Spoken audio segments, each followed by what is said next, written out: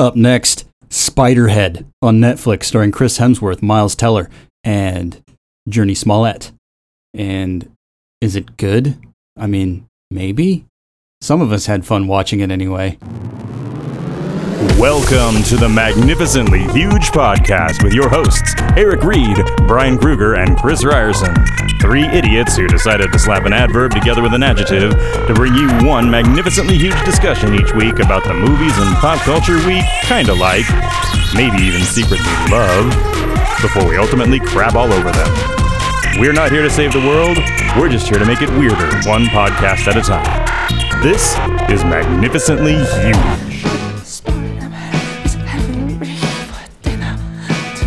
Oh, hey there, listener. Welcome to the Magnificent Huge Podcast. This is episode 234. This week we're going to dive into the Netflix spectacular big-budget magnum opus from the director of Top Gun Maverick called Spiderhead. It stars Chris Hemsworth, Miles Teller, and a few other people you may or may not have heard of. It's based on a short story by the fabulous George Saunders, who I recommend highly. This is really a bad representation of his work as a film, I think, but that's just me. The other fellas had some fun, but the gist of the show is that Brian has a theory that if you go to a movie based on any sort of literature, don't read the literature first and you'll have a much better time. And we seem to think that that plays out quite well because we're all split on this. Those who did not read the George Saunders were more entertained. Let's just put it that way. So that's the gist. If you want to hear what that's all about, dive right in to our show about Spiderhead on the Netflix. Yeah, it's an interesting little thing. But you can reach out to us at magnificenthuge@gmail.com. You can reach us on Twitter, on Facebook, on Instagram. We're on iTunes. We're on SoundCloud. We're on Stitcher. Blah, blah, blah. You know all the drill. That's where we is. That's where we'll be. But now we're just going to dive into what might have been a mistake on my part to suggest, but we're going to talk about Spiderhead, a movie that had so much potential. Did it live up to it? Well, it certainly looked great, and some of us were entertained, and that's really all you can hope for these days, I guess. So, good on ya. Enjoy the show. We'll talk to you later. Bye-bye. Spiderhead, Spiderhead, does whatever a spider. No, I was thinking, put your hand inside the spider head. Put your hand inside the spider head. Put your hand inside. Put your hand inside the puppet head. Put your hand inside the puppet head. Put your hand inside. Put your hand inside. Put your hand inside the puppet head. Yeah, that's Netflix. What happened to you, Netflix? That's all I will say about that. You're saying that as though it was somehow good at some past juncture. Yeah, I think it's a sign that Netflix is the retirement home for the MCU, because now they all are in a Netflix movie after there you have Endgame, if they don't already have a career. That's a little preview of today's topic. A little movie called Spiderhead, starring Thor. But first, Here comes the Spiderhead. Shall we introduce ourselves? This is Chris. Hello. Hi, Chris. This is Eric. Hello, also as well. Hello, too. Eric. Hi, Eric. I'm Brian. Hello, Brian. Welcome to Magnificently Huge. Shall we just go into the fresh shit? This shit is fresh. Oh, shit, that is fresh. This stuff is really fresh. I'll vow to go last since I don't have a whole lot, but All right. I leave it to you two to. I can jump in first. Do it. All right. I saw the last hope of anything remotely like a decent movie coming out this summer. I saw Bullet Train with Brad Pitt. Really? Was it? Have you guys seen the trailers for this? I saw the trailer and was intrigued, but at the same time, I'm like, I know I'm going to watch that thing and just be like, what else? That was my feeling. Would I've been wrong? Oh, it was so much fun. Okay. It's a big dumb action movie set on a train. I mean, huge influences from like John Wick and Tarantino in this thing. Like, it's just chock-a-block full of familiar faces. Yeah. But it is this, I don't know, it's not really a caper or a heist, it's more just a a scenario. Brad Pitt is this guy who he's an assassin who's dispatched to capture this briefcase off of a bullet train, and like everyone else on the train pretty much has also got something like that going on. Yeah. But the thing is, it's got a really tight script, and it's well structured. So like, there's no throwaway lines. Every gun is Chekhov's gun, and it goes off at some point. So every little thing that happens has a payoff. Okay. Brian Tyree Henry and Aaron Taylor Johnson totally steal the show as a pair of assassins who have been tied to the hilt since childhood. They think of themselves as brothers, and they're the ones that have all the sort of like snappy, ongoing Tarantino-esque dialogue throughout the whole thing. But it's just a hoot. It's a big, silly. I mean, not even a big. It's like they're not shooting for more than like a 3-star movie here, but everybody brings their game, and they're having a great time, and they brought all their celebrity friends for cameos. You know what I said when I saw that preview the first time? It's Hudson Hawk on a train. Wow. That's what it looks like. Cut. I just think it's funny you brought up the John Wick reference, because it's the same guy that did John Wick and then later Atomic Blonde. No, it's not. It's the guy who directed Deadpool 2. Yeah, it's David Leitch. And he did... Oh, did he do Atomic Blonde? He did Atomic Blonde, and he's uncredited on the first John Wick, because he was like the stunt coordinator, but he more or less co-directed it, just didn't get the credit for it. So it's funny that you bring up that flavor, because that's exactly what you're going to get, I would think. So, yeah. No, it knows exactly what it is. It's not trying to be anything else. It is just a very polished version of that thing, right? So, yeah, lots of fights, lots of people ultimately dying, lots of twists and turns. What I think is funny about it is it's getting a lot of shit, because apparently at the end, and the train apparently is it going north to south, or is it south to north? Does it matter? I don't know. Apparently it does, because I guess it's whatever direction it's going is totally false for the end, because by the end apparently there's a looming shot of the mountain in the back. Mount Fuji. And apparently that's geographically just totally false. It's like that's not even anywhere near Mount Fuji by the end, but there it is. Yeah, because I'm a white dude in America and I don't care. We're all too dumb. If we weren't so dumb, we wouldn't be at the movies. Well, it's just funny. It's just sort of like, you do a movie in France and you got to have the Eiffel Tower in the background everywhere, even though, it's that kind of shit. Because we're dumb. It's a really nice shot. It's obviously an effects shot, but it's nice, Go figure. Yeah, no, it's definitely recommend it. When this hits streaming, you guys, you should check out Bullet Train. I guess when Brad Pitt took this job, he had told them, look, we have to do this as a comedy, which makes me, realize at some point they thought this was a serious film. Yeah. Boy, the script doesn't. I mean, the script is so very clearly a comedy. Intriguing. It must have gone through a hell of a lot of rewrites if that's the case. I mean, how does it? Yeah, Brad Pitt's character his whole deal is like he doesn't want to do this anymore. He's too old for this shit, and honestly, he'd like to be a pacifist now. But he also views himself as the unluckiest person. And so just all this stuff goes off that he attributes to just bad luck, but really it's kind of good luck, and he's just not seeing the big picture. Because is he dim? He's dim, right? And I mean, he's not dim so much as he's just over it. Okay.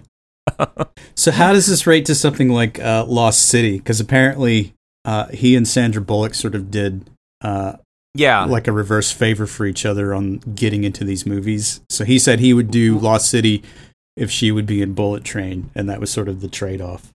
So Lost City is more of a Hollywood film. Lost City is more of like a take on, Romancing the Stone or something like that, and it's definitely jokier by a lot. But yeah, a number of people involved with Lost City show up in one way or another in this movie. That's just the nature of the beast. How would this rate as everybody's just calling their buddies. How would this rate as a Die Hard in a movie? Is it that kind of vibe? Well, no, because the Die Hard, at least the first Die Hard, is, regular everyday schlub is stuck in a ridiculously, silly situation. Right. This, not a regular everyday schlub here. He's what I mean. He's a trained assassin. It's like that whole subgenre of movies that came out after Die Hard, where it's Die Hard in a boat, or Die Hard in another plane, or Die Hard in a whatever, that kind of thing. I wouldn't say they're going Hudson for tension Hawk on a train. Yeah, it's more Hudson Hawk on a train. I think it's fine. Bunny, ball. Yeah. Yeah, for those who haven't seen Hudson Hawk, you'll probably hate it, but why not? Why not? Yeah, that was sort of one of Bruce Willis's like passion projects that really didn't need to get made. So, la-di-da. Okay, Bullet Train. Bullet Train. Ask for Check my name. it out. Okay. And then the other thing I wanted to bring, I got sucked down a rabbit hole on a podcast, and this is I listened to like the whole podcast in the last week, and this is a podcast called "Download the Rise and Fall of Ain't It Cool News" and Harry Knowles. Oh, nice. Oh. That guy's such a d-bag. Fuck. Hate that. Yeah, guy. well, so is the guy that hosts the podcast, unfortunately. Yeah. And he's got an axe to grind. Yeah. There's a there's a lot with that. He's trying to do sort of like the history of Ain't It Cool News and Harry Knowles, and trying to give the perspective of everybody but Harry Knowles, and does a lot of interviews with people who used to write for Ain't It Cool News. Yeah. But he's like so shitty to Harry Knowles. Like, he's constantly talking about how Harry's fat and how he lives in his parents' basement and how he's crippled and how he's been called a hillbilly. And he's like respectful to everyone else, and he's just shit to Harry Knowles. Did Harry Knowles owe him money or something? No, but having lived in Austin for a number of years, I can tell you that he is not well respected in most normal circles in that town. Yeah. Because he is such a fucking dickhead. I mean, I have heard more than one person just go, that guy was at that film thing I was at, and just what a fucking dick. So it's not like an unprecedented thing. I will tell you that right now. Well, it would be nice if the narrator didn't have the same vocal tics as the comic book guy from The Simpsons. Nice. That's almost worthwhile. Make him sound snide. It's Radioactive Man number 47, not number 42. Yeah. Yeah. So he's like that. He does have this thesis that, like, Ain't It Cool News was an early example of the internet culture that would just ruin everything, right? That the talkbacks kind of led to the Something Awful forums, kind of led to the Chan culture, and on and on. He also talks about how, like, that internet influencer culture gets its start here, and that was why all the film critics were getting fired during the Great Recession, and it made the movie enthusiasts the main people writing about film, and thus you get, like, the people going, release the Snyder Cut, and you get, QAnon, basically. Yeah. Well, those are the types of people that make it possible for J.J. Abrams to make The Force Awakens, and then that whole 3-film travesty. I mean, it's just that's the end result of that culture. It's just there's no reason. No, the end result of that culture is the end of America, the democracy, or the republic. But but whatever. Star Wars. Yeah. Yeah, and you can't blame J.J. Abrams for that third Star Wars. That thing this guy is blaming many people. Yeah, this guy's blaming Harry Knowles almost directly. Might as well. This made a 9-episode podcast trying to draw a direct line from Harry Knowles to the collapse of the Western, world order. Well, but here's the thing with Harry Knowles: if you'd ever gone to the Ain't It Cool News site when it was at its apex. Like, literally, I read it all the time back then. Literally everything that Harry Knowles wrote was about him being invited to the set for some whatever movie, and then just gushing about being there, and then talking about being there rather than talking about anything related to the fucking movie. It was just like kid in the candy store making you very aware of the fact that he was in the fucking candy store. I hated everything about his shit.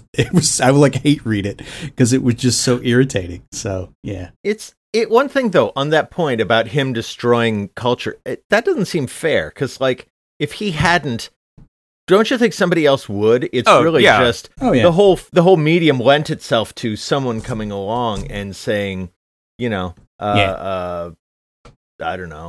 It is Trump unfair because it was inevitable, but what he does point out is that, maybe by just luck, the talkbacks in Ain't It Cool News is one of the very early examples of realizing that the money in the internet is in engagement, and engagement is assholes stirring up. It's people getting pissed off. Yeah, right. That's how you get engagement, and that's how you get money, and that really was sort of ultimately the business model for Facebook or Twitter or anything like that. And this was sort of one of the first places where that really took off. It makes me I don't think it's because of Harry Knowles. I think it's because the internet's full of horrible people. Well, I mean, but you gotta wonder what the genesis was to something like InfoWars, which also originated out of Austin. Yep. I'm not sure what the fuck is going on with that town, but it's the same thing. It's just selling outrage and then getting like I don't know, creatine sponsors or whatever the fuck Alex Jones was making money off of that was ridiculous. I mean, it's just that sort of vibe. It's like we don't give a shit about anything we're putting out for content as long as it riles people up so they'll come back for more. Side note, how great is it that he's about to be bagging groceries for a living, huh? That's awesome. I was at a restaurant not too long ago, this is maybe 5 or 6 years ago when I was still living in Austin, and a friend of ours at the table just, oh shit, don't look now, but Alex Jones is over there. And he was at a table off in the corner, and it's like literally all we could do not to go fling food on him. We were just like so close. We were like, no, I want to enjoy my meal. Fuck that guy. Ugh, hate that. All right, that's enough for me this week. What do you guys got? Apparently a lot of unfinished rage.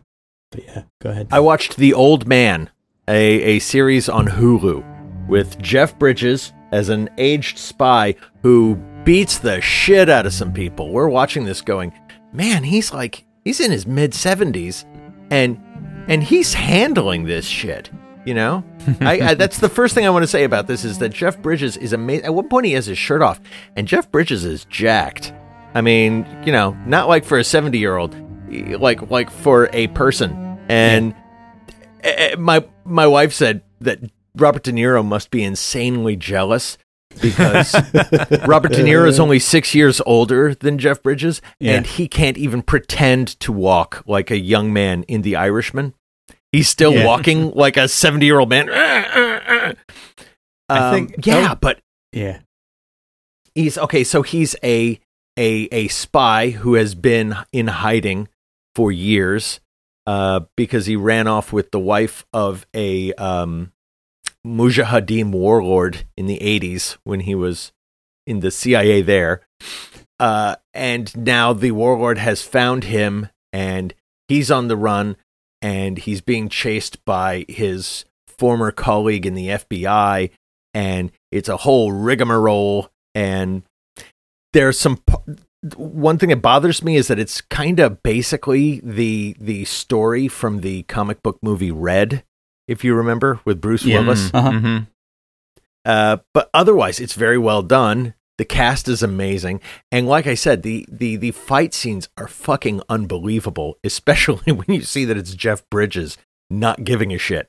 I mean, he's just going for it. I mean, yeah, if you look at his career, he's always done some very oddball roles. But when he gets to play, like, over the top, it's actually more fun to watch him do that than be reserved, honestly. Yeah.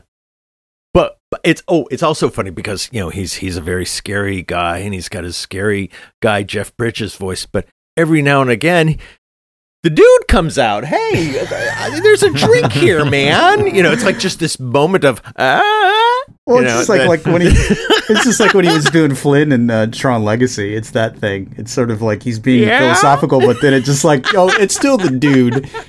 It's still the dude. Yeah. Yeah.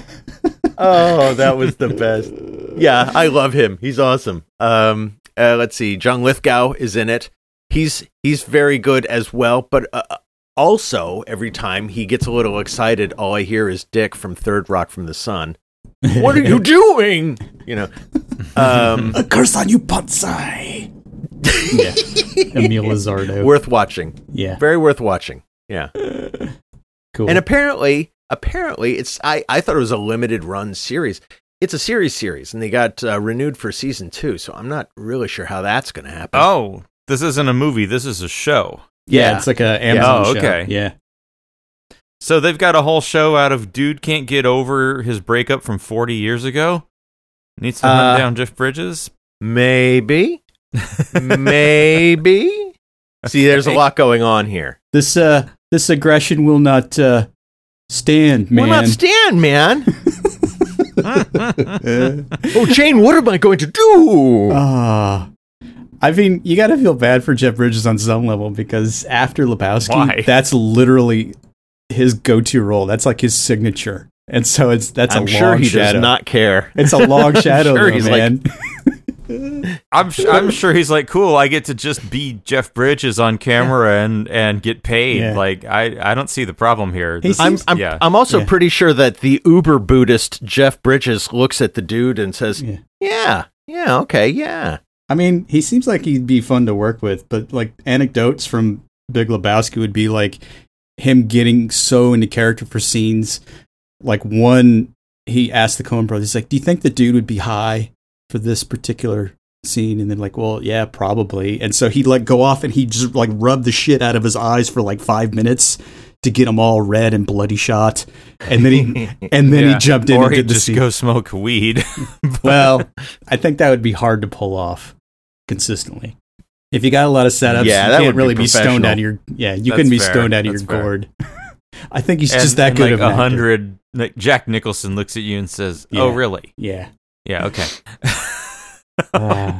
Okay. I At any believe point- when John Goodman got his star on the Walk of Fame, Jeff Bridges gave his his speech or whatever in support of John Goodman as the dude. He like put Nice. on the sweater. Nice. As you're wont Yeah. to do. Okay. So the old man, worth it? yes, very much so. Okay. Okay. Okay. I'll be interested. My one problem is, as I say, there's just way too much sort of, I don't know, not coincidence, but it's nothing happens outside of this bubble. You know, it's like they've written Right. themselves in the Star Wars problem, where everyone is a Skywalker. You know, it's that same kind of. I'm not sure why that's true of fiction these days, that you can't Of just have everything. outside sources. Because it's lazy. Because it's Very. an easy way to draw conflict up and not have to like explain anything. Yeah. It's Yeah. lame. But yeah, Okay. it's how they ruin Bond. It's how they Yeah, I hate So it. yeah, give it a shot. That's all I can say. Give it a shot and then tell me how horrible you think it is and how I am an asshole. And then let me know at MagHuge on Twitter and Magnificently Huge on Gmail. Should we do that part now? No. You go ahead. I mean, hey, we could just end this show. when Yeah. we're out. See you later, everybody. No. Thanks for stopping by. Okay. Well, yeah, I'll put it on the list, but there's just, I think we touched on this a little earlier, a couple shows back, but there's just so much crap that just dropped now. So there's more content than I have time to watch at this stage. So it's just sort of picking and choosing now is almost an impossibility. I would put it on your to watch list, and then when you run out of stuff, like in 6-7 months, you're gonna be like, oh, what else is there? Okay. It's worth checking out. All right. Maybe by then I'll finish. Because I sort of Yeah. migrated over to the Netflix in the last couple weeks to catch up there and finished Umbrella Academy Season 3, which was... I haven't even started it. Is It's- it worth my time? It's still No. it's still fun, but they're definitely sort of running the horse a little fierce. It's like It seemed like they had fresh ideas because they brought in the whole Sparrow thing, right? I mean, it's interesting enough, and I was entertained. It's just not like an OMG, I gotta keep watching kind of a thing. It's like basically just like the running joke now is that every series is them trying to figure out how to avoid a pending apocalypse. because of whatever time distortion they've done with the jumps that they've made. And so it's like, I don't know. Is Sorry. that the Blue Angels? Yeah, in the sorry. background? Like they're doing an air show here this weekend, and so they've been running Blue Angels around my neighborhood nonstop for 4 days. It's so It doesn't irritating. actually sound like jets coming through the phone line, though. It sounds like a poltergeist in your TV. It's I thought it sounded like a cyber toilet, but Yeah. yeah. Or that. Well, I was like working Thursday, and I didn't realize that they were going to be out there practicing, and so it was like this thunderous whoosh, boom, and the windows would shake, and then they would fly off, and I literally thought that it was like the start of Red Dawn. I'm like, holy shit, is Cuba invading? What the fuck is going on? Wolverines! So, yeah, all weekend. All right, so Umbrella Academy Season 3, was that what you were bringing, or was that just something you were just saying on the way to something else? Well, that's just what I had been watching. It starts out strong because it's, the Sparrow Academy, and it's sort of this weird alternate dimension thing. And there's some fun to be had. And then as it goes on, they address head on all the stuff with Elliot Page. They do sort of the the acceptance of being trans, and so Does sort the of, character actually transition? it's basically character? as the character sort of gender identifies as male, so they don't really get too involved with it. But so they address all of the stuff that happened with Elliot Page recently since the last series. And it's got moments, but overall it just gets kind of tiresome. It's sort of like this is the third series where it's involved around getting away from an apocalypse and fucking it up. So the apocalypse still happens. I'm not giving anything away because you've seen these shows already if you've watched the third one. So you know that they don't really do anything to totally avoid it. They'll just start some other shenanigans. But the soundtrack is is the guy who's the perpetual kid still awesome? He's still the best part, yeah. Because he's basically playing like a 67-year-old man, but he's like 15 or 16. And he's just irritated and doesn't want to have anything to do with anybody and that kind of thing. How do you have a kid that still looks like a kid after 3 seasons? That's a good question, but whatever. But it's their hit show. I guess maybe it'll come back for season 4. I don't know, maybe. So once I finished that, I started into the new one, which apparently a lot of people were waiting for, which I was sort of whatever. But Neil Gaiman doing Sandman, finally. Okay. Yeah. And it's a very darkly lit thing, but it also looks like everything else that Netflix does. It's like, how do they manage to make every show look like a Netflix show? That's what I don't get. By cutting the budget. Yeah. No. Does it have the property I was saying when I looked at the trailer, which is it does not appear that any 2 actors occupied the same space when they were doing their takes? I mean, you could make that argument, but no, there's enough close proximity. But basically, they're obviously working with, green screen backgrounds and shit like that for a good chunk of it. So that might be why it has that weird quality about it. But basically, is it any good? So far, it's engaging enough, but it's not like awe-inspiring. Like I had a lot more fun watching the Good Omens show than I did this, the other Neil Gaiman adaptation. Probably because it's a little bit more fun, a little less serious. I found that one tough to watch just because I know the book so well. Yeah. It's almost like a book report sometimes. Yeah. Sandman I'm not familiar with, so I'm thinking I may have a shot. Well, the main guy, Sandman, Morpheus, is the king of dreams. The whole first episode is just all set up, and you're like, oh, Jesus. But basically, he gets trapped by Charles Dance in the turn of the 20th century because he's like a paranormal whatever dude, and he basically traps the King of Dreams for like 100 years and steals all of his artifacts, and there's like a whole myth building thing about that. And then he eventually escapes by the end of the first episode and has to reclaim all of his artifacts and get his kingdom back, but everything is in decay. And then you realize that the world can't survive without dreams. It's just like a whole big super myth thing. But the dude that plays Sandman literally looks like he should be in The Cure, if not Robert Smith. I mean, it's that vibe. So it's just sort of, That's how he was drawn. yeah. So it's that whole thing. It's like I could see Tim Burton doing a version of this at the drop of a hat, but the guy just talks somberly and in very deep tones and almost monosyllabically, and it just sort of, he's the main character, Sandman, is the least interesting thing about this. But by the time you get to the second or third episode, David Thewlis shows up, and I guess they're positioning him to be the big bad for the run, and he is so fun to watch in anything that he does. And for the, like, if you don't remember David Thewlis, he's the werewolf guy from the Harry Potter movies. Yeah, Professor Lupin. Yeah. He's the bad guy from Wonder Woman. Yeah. But he's also in a bunch of Mike Leigh films Yeah. in the UK, and he's just brilliant there. Go look for Naked. Naked, yeah. That's the first time I saw him on screen. And he's just riveting because he plays a total fucking bastard, but he's at the same time just you can't take your eyes off his performance. It's amazing. It's also a bastard, but in the vein of Angry Young Man. The Look Back in Anger play, where he's an asshole, but for very good reasons. So he's shaping up to be the most interesting aspect of the show.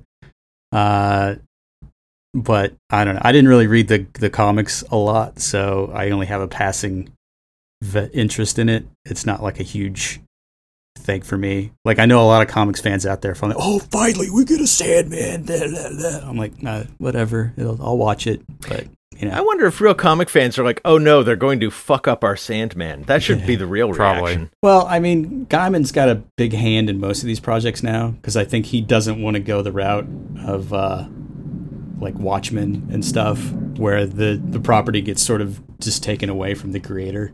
And so it's, him being very much involved. Yeah, but that's because Alan Moore says, go fuck yourself. I don't care what you do. Yeah.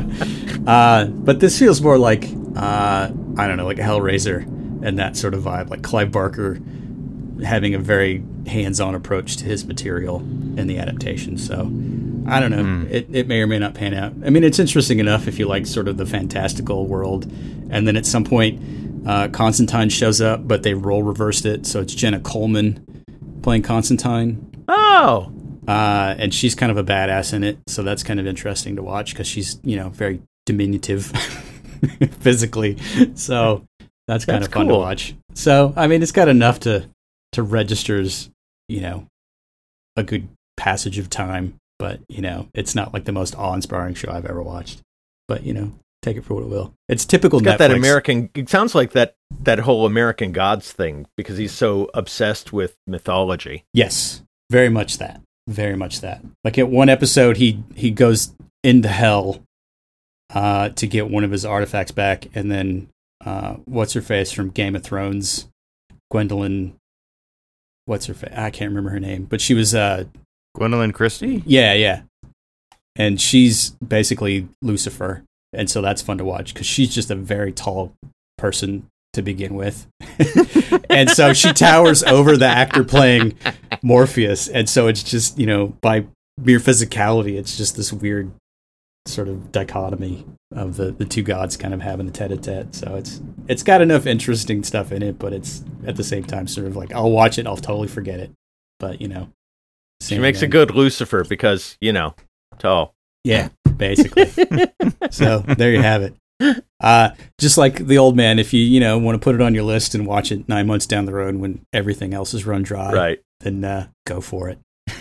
I must say I've kind of just sort of cruised past it because I haven't liked the last couple of Neil Gaiman attempts, but I'll give it a shot. This does sound interesting. Yeah, I mean, it looks fun. It's great. There's, they have a lot of fun with the mythology, and it's, they don't really have any sort of preciousness about which mythologies they're doing. It's like, Greek, Roman, biblical, Christian. I mean, they don't care. They'll just lump it all into the same pot and kind of roll with it. So it's fun, But yeah. So, and maybe this will be part of our main topic as well. But I continue to say that if something is based on something that was written, Mhm. You want to watch the adaptation first so that you're not sitting there watching the adaptation going, ugh, this is different from the source material the whole time. Yeah, which is a good segue into the show proper, I think. Get right into Spiderhead, and go, because I only brought this up as a pitch because I'd seen the movie had come out on Netflix, and I love the short story that it's based on, which came out in like 2010, written by a guy named George Saunders, who's one of my favorite writers. He's a master of the short story form. If you've never read his stuff, do it, because he has a knack for making the banal seems so evil yet complacent at the same time. It's a weird tightrope that he walks. And so there's always this undercurrent of unease with any of his stories. And so I was looking forward to getting that vibe. And I was so disappointed when I actually got into this movie and realized that it was written by the guy that did Zombieland. And that's when I went, oh, fuck, I've made a terrible, terrible judgment and error, and I apologize. So I read the short story before I watched the movie. So you crossed your own rule. You crossed your own rule. I did, and I regret it because I probably could have enjoyed the movie on its own terms if I hadn't read the short story first. But this movie is so not the short story, right? Exactly. And I haven't read a goddamn thing. I only watched the movie. So. Okay. Go. Okay, so let's get Eric's impressions. How was the movie without that? Well, why don't we actually tell people what it's about? In the film, at least, it is. Yeah, let's tell them what the film's about. A lab in the middle of some jungle, some island lab where they are testing drugs that change your behavior and your emotional responses. And Thor is the guy who's running the tests, and he's kind of a manipulative, crazy person. And Reed Richards is one of the people in the prison. Miles Teller, who is taking the test. Not Jim from The Office, yeah.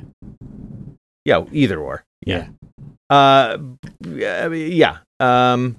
So they're testing these drugs on these people, and then there is a secret that is revealed, and yeah. I don't know. It's the basic gist of the story, because it's only like maybe 6 or 8 pages or whatever. It came out in the New Yorker, but it's people who are in this prison. I mean, they're prisoners, but they get to roam freely because they're just in the middle of nowhere. And so it's the whole gist of the story is that they're getting tested with these pharmaceuticals, but there's this illusion that they still have control. Because anytime Abnesti, the Chris Hemsworth character, wants to inject them with whatever he's testing, he says, drip on, and they have to say acknowledge before they administer the drugs. And so it's this illusion that they still have control. And the movie starts off well. It's very disorienting, and then it kind of rolls into the vibe of, okay, I get it, with their testing stuff. And then it just, I don't know, about the end of the first act, it just goes off the rails and turns into this totally traditional, rote thriller type thing that looked like it was trying to ape Ex Machina almost. And it just kept going into Hollywood territory. And at that point I went, why do you bother, Netflix? Why do you fucking bother? And so it just... I mean, like, they also had a limited amount of time. You know, I mean, I guess, though, it's based on a short story. They could have taken a short story and made a film out of it. Well, that's just it. The short story, like, has totally different themes. Yeah. The short story is wildly a different story than this. That's what I'm saying. They didn't adapt the short story. It sounds like they took elements of a short story and made their own movie. Basically, they really happened. did. Yeah, and I was so a couple of irritated. scenes. Yeah. A couple of scenes early on are reasonably close to the short story, but there's a girlfriend character in the movie that's utterly not present in the short story. Yeah, totally made up. Yeah.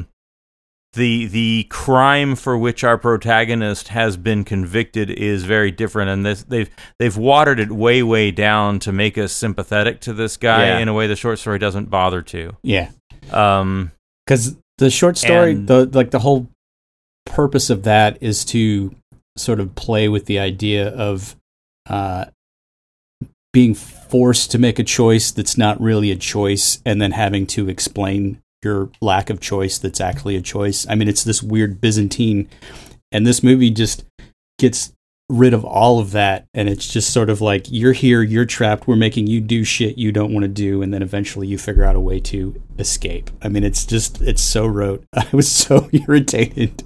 I can't even begin to explain. Well, here was my thing. I actually rather liked the film.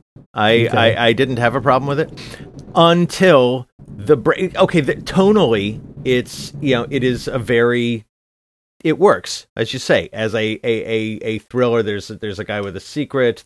People are being used. Yeah, it works. It's serious. It's it's mildly interesting. But the problem is, as they break out, hijinks ensue. And I don't think I can forgive this film for that. It's like, for no good reason, suddenly they're doing like, it's very Zombieland suddenly. Exactly. Where they're finding like wacky things happening. Oh no, Shitfinger! That what? Huh? Really? Yeah. They're trying to break out of a prison where they've had their control taken from them, and they're worried about a woman with poopy on her hands? Well, and then the other guy that tries to stop him, who's been in the tests where he keeps eating and eating and eating even though he's full because of whatever drug they're testing, and he basically just lets him go because the woman gives him the key to the pantry. I mean, it's just shit like that. Yeah, hilarious. Hilarious. So it's... So that bugged me, but... beyond that, I didn't have a problem with this film. I kind of liked it. I wish I had read the story second. Yeah, I shouldn't have broken my rule. Yeah, because here's the thing, Eric, and I guess we'll just kind of explain the cognitive dissonance, right, as these things diverge. So the movie and the short story both start with the same experiment. It's just that the short story does a better job of explaining it as an experiment. Right. And the idea is that they take two people who are just not at all attracted to each other, just don't find each other interesting, and they administer these drugs which make them fall madly, deeply, passionately in love within minutes. So like the first act of this film. Yeah. Except that happens, sort of. Yeah. In the film, it basically just comes off as horniness. Yeah. Right. And in the written version, they like imagine their lives together, and they imagine all of these wonderful things, and he goes into great effort to describe how it really feels like this deep, basic, hardcore love that they feel, and not just boinking. And then they take it away. Yeah. And then they do it again with a different pair, and they keep mixing up patients and putting them through the same thing. And what they're really trying to figure out is if they've got a drug that can take away all of your attachments, all of your feelings for another person. Uh-huh. And the only way they can prove that is by basically mixing and matching all of the different pairs of people and running them all through the same gauntlet, which is, okay, you've been with both of these people. Which one do you want to torture now? Yeah. Right. And it has to be like, I don't care. It doesn't matter to me. I don't really care about these people. Like, that's the result they want. Yeah. Right. And that's there in the movie, but I don't know if it comes across to a person who's just watching it. So I'm curious your reaction to that, Eric. In the movie, it's, well, I mean, the movie is, that's not the reaction they want to hear. What they want to hear is that they still have, some feeling for one or the other, so that they can then, torture them and get them basically to say, yeah, go ahead and torture this person that I now love, because the purpose is actually to find a drug that makes people willingly do whatever they're told. Right. Mm-hmm. And they find the one way it doesn't work is getting people to, kill someone they love. Yeah. Okay. And I don't... I don't know that I recall this. I mean, it was kind of there in the movie, but not great. Is that then they put the character in a room with another dude, and now he's on the other side of that thing, and he knows. Oh, so one of the women screwed both of us and is deciding which one of us to torture. Right.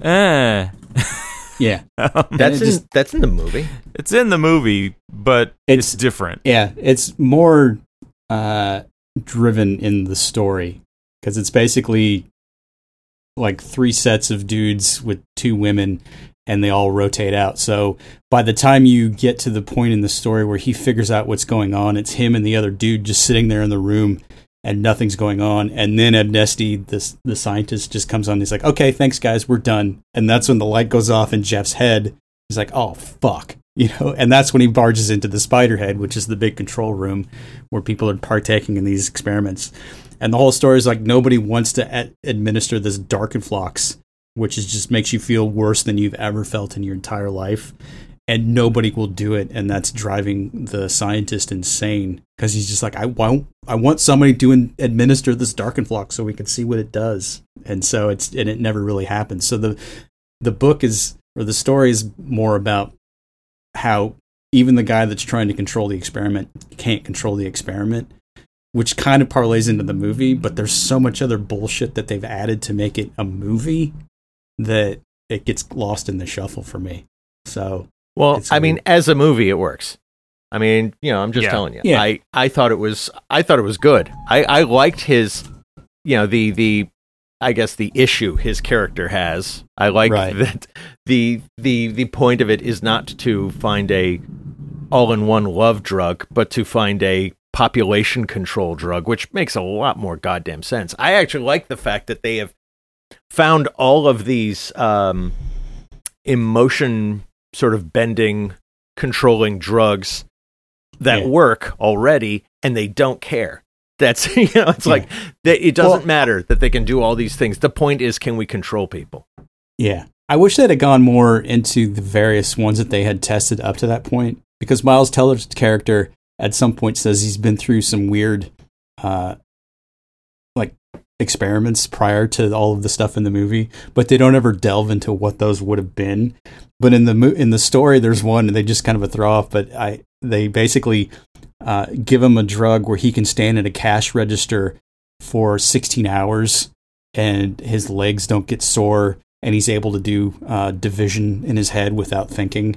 And so it's shit like that makes me laugh.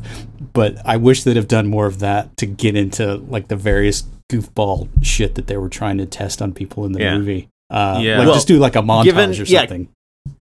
Given all of the various drugs, it would have been nice if, like he kept telling his assistant, you need to think bigger. I would have loved if he had explained, see, now with this drug, we can make everybody a drone. And with this drug, we can make everybody work a shit job and not complain. And with this job, we can make miners, That would have, I mean, because this was really about population control, or control of the existing population, rather. That's interesting. And unfortunately, it just got too jokey.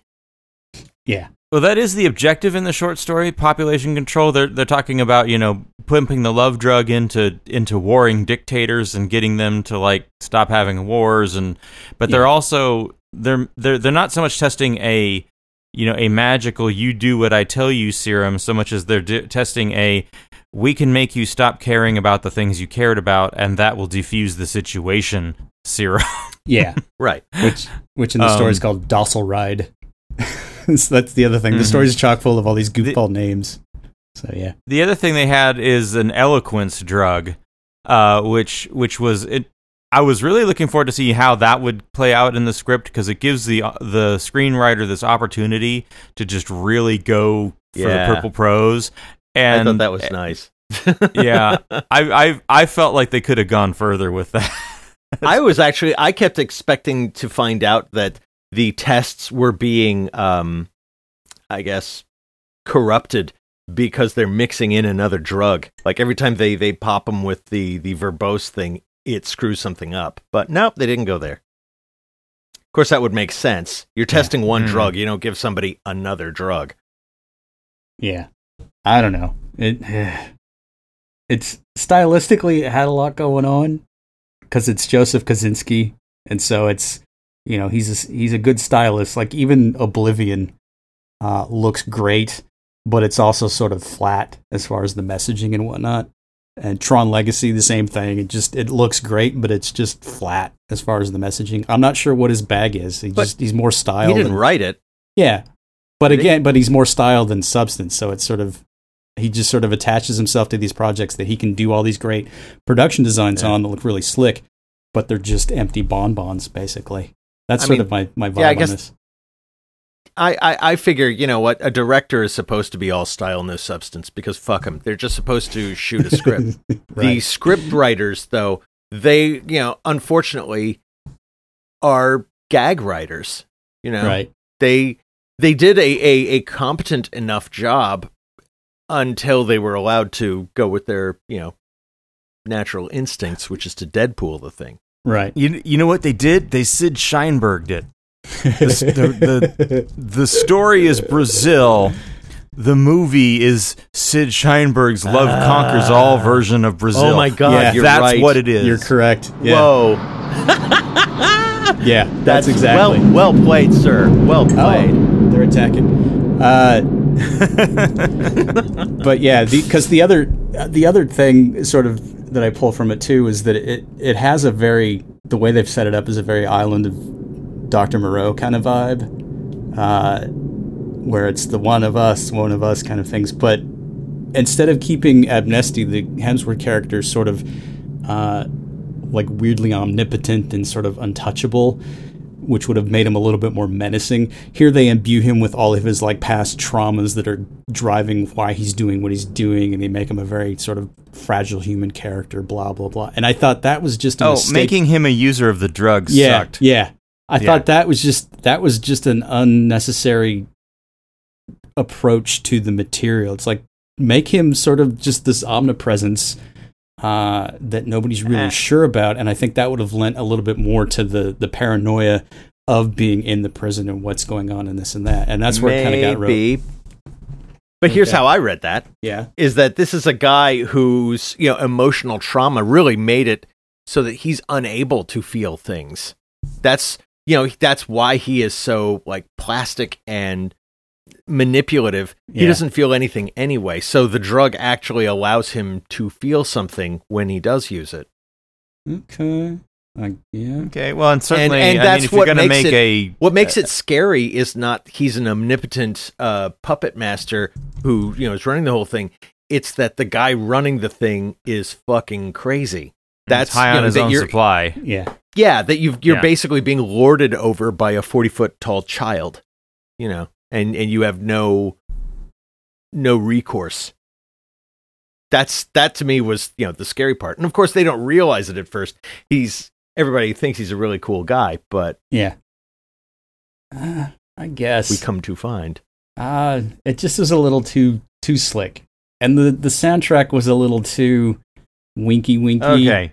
No, this is whoever did the soundtrack. I bet you did the same music rights as the guy who did the Atom Project, because this is yet another example of them digging into like the K-Tel hits of the 70s and early 80s. It's to populate a soundtrack. It's like, what was cheap? What could we get that everybody's was cheap? a fan of Yacht Rock now, though. Yeah. Yacht Rock is also like ironically funny. Yeah, but have you noticed that this really wasn't more prevalent until Guardians of the Galaxy came out, and then suddenly everybody thought, hey, let's do. It's just like when Pulp Fiction came out, and suddenly everybody was using like Dick Dale and all that shit to sort of exude shorthand for cool. And so these are sort of them doing the winky nods to, yeah, we're quirky because we're doing Yacht Rock from 1978 to give you a la la la. It was just so fucking irritating. I mean, and I like the songs that they used. I just don't like them in that context. It just sort of ruined it for me. Yeah. I think that's the main problem. It's going to be great in like 10, 15 years. Yeah, in 10, 15 years when we have action movies to Ouija board, and they're doing the same thing with the shit that we were listening to. Ouija board, can you help me? Because it'll be that on the nose. It's like I said, it's like Edgar Wright, but without the cleverness, right? You know, it's like, yeah. Anyway, Yeah, I don't know that there's a whole lot more I have to say on this one. I mean, I had hopes for it. I really did. But then in the back of my head, I'm like, well, it's made for Netflix. So this is very much the modern version of straight to video, where it's just not going to see the light of day in the theater, but somebody put enough money into it that they thought they could get an audience. Yeah. And so it just sort of has that taint surrounding it. And I thought it was a good time. I'm glad I don't read. but would you watch it again? That's the thing, Eric. Like, is this one that compels you like you would watch? Really? Okay. See, I think I would. Yeah, Eric is proving my hypothesis.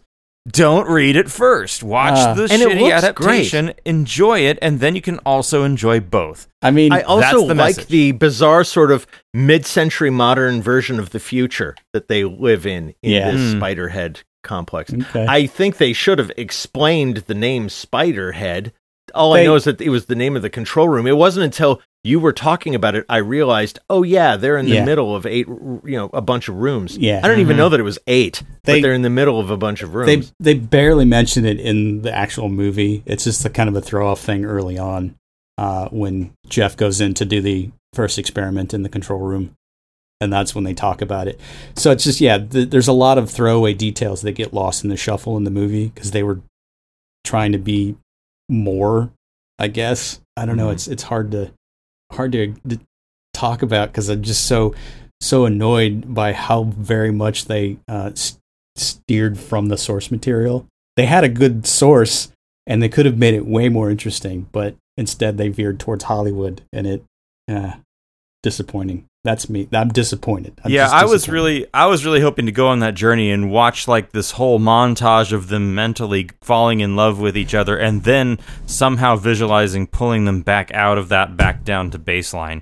Like instead we just kind of got let's fuck, and it's like I mean the closest missed opportunity. The closest they got was the experiment where they gave him the drug that makes everything okay and amazing.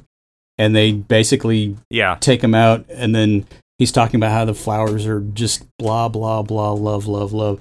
And then turns out he's just staring at like an industrial complex with smokestacks and garbage and whatnot. Mm-hmm. I thought that was a fair visual representation of how that would work. But everything else sort of was just, they kind of just give it to you as a matter of fact. It's like, well, they're on this love drug, so yeah, now they're going to fuck. I mean, it was just, there was no nuance to it, I felt. So, yeah. That was my problem, but I don't know. All right. So watch it on Netflix or read it. If you're going to do both, do them in that order. Yeah. Spiderhead. Just read George Saunders. Don't even bother with the movie. I'm sorry, Eric. I'm just, that's my personal opinion. Yeah. I like the movie. I don't know. Cool. Where would you rate this in all of the other Netflix items, because you were talking about how it's the graveyard for MCU actors now? Like, when do you think RDJ is going to show up in one of these things? All right. Yeah, that's an interesting one. See, like, as a movie, I would put it at maybe like a 6, maybe a 6.5. Yeah. As a Netflix movie, I'd put it as like an 8.5.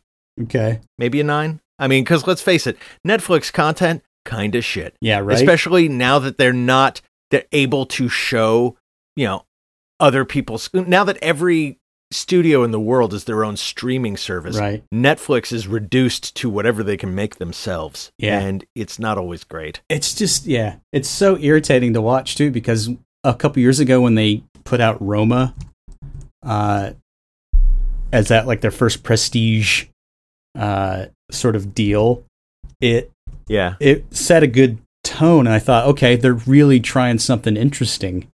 Alfonso Cuarón, very artsy. It's a really good movie. But then suddenly they decided that there was more to be had with doing like just one-off shitty like comedy movies and adventure movies, and then like Adam Sandler gets the deal, and I don't know. It's just ugh. When somebody, at the risk of getting made fun of here, but when somebody teaches you to meditate, their whole thing is like, you're going to have thoughts. You just let those thoughts glide on by. You observe them and you let them go and you don't dwell on any of them. Yeah. And that's what Netflix movies are. They're thoughts during a meditation, like so many Filet-O-Fish sandwiches on a conveyor belt just passing you by, not really enticing you, but being edible. But you know if you eat them, they won't satisfy any of your cravings. Yeah. They just keep coming. Yeah, know.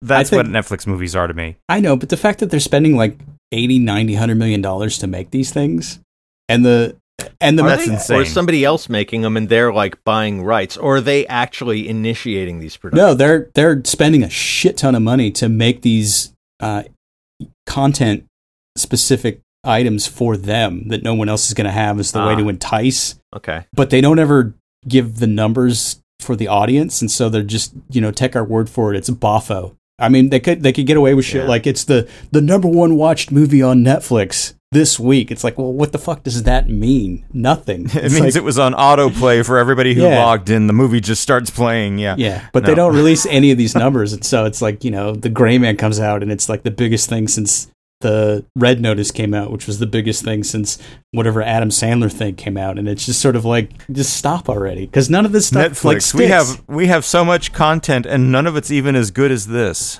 Yes, that's what they're saying.